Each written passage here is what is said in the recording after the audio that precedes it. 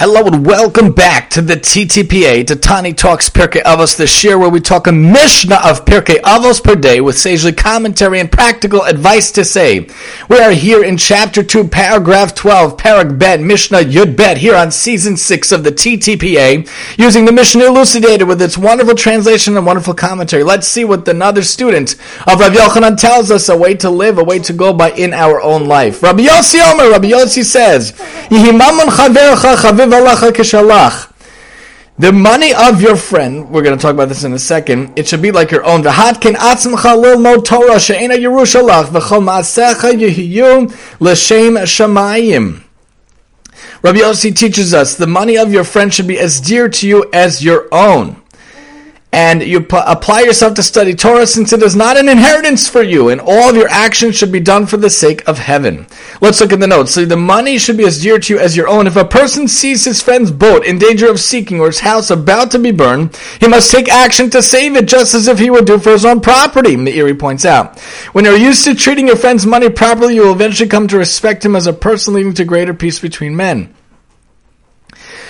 Then that second thing, apply yourself to study Torah. It's not an inheritance for you. A person should not assume that just because his father and grandfather before him were Torah scholars, he will also be a scholar, even without putting in any effort, Rav points out. Torah is not like an inheritance that comes on its own. Rather, a person must apply himself in order to attain the great wisdom and fine character traits that the Torah bestows, as Rabbeinu Yonah points out. All your actions should be done for the sake of heaven. Man's every action should be done with the intention of proving his service of Hashem. He should not eat and drink because it gives pleasure to his body, but because it makes him healthy and strong and therefore better able to study Torah and perform the commandments. If we could have an outlook where we could treat others and their objects and items as if it were our own, there would be more peace and more beautiful things in the world. If we could make ourselves apply to study Torah as our main occupation, also the world would be better. And if we could do all of our actions for the sake of heaven, the whole world would be better. It's 3 simple things to think about. Someone asks you to watch something for them,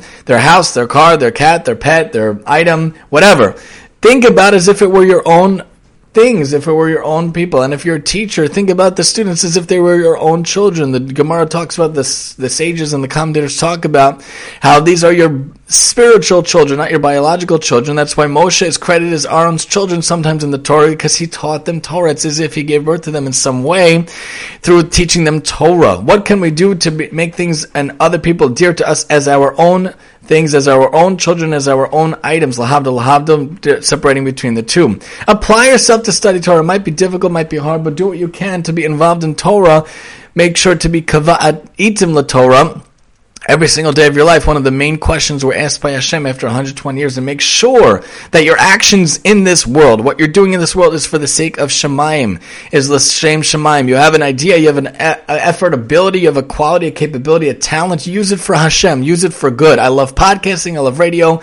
I try to use it oftentimes in the service of Hashem, in the service of Judaism, in the service of making the world a better place. Even if it's not directly likened and linked to Torah ideals, we try to always tie in what we can to help people to do good in the world. I used to use radio and talking for Narishkeit in college.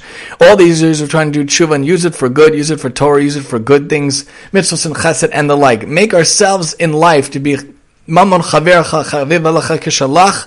Make sure others are dear to you as your own, especially their possessions, especially the valuables, especially their precious gems that are children. If you're a teacher or caretaker on any level, or a therapist like me, OT, and make sure to make yourself ready to learn Torah. Get in the mindset of Torah, being involved in Torah. It's not your inheritance. You have to work at it, and make sure your actions, your ideas, and whatever you're involved in life is for the same reasons of Shem Shemayim, to be sanctifying God's name.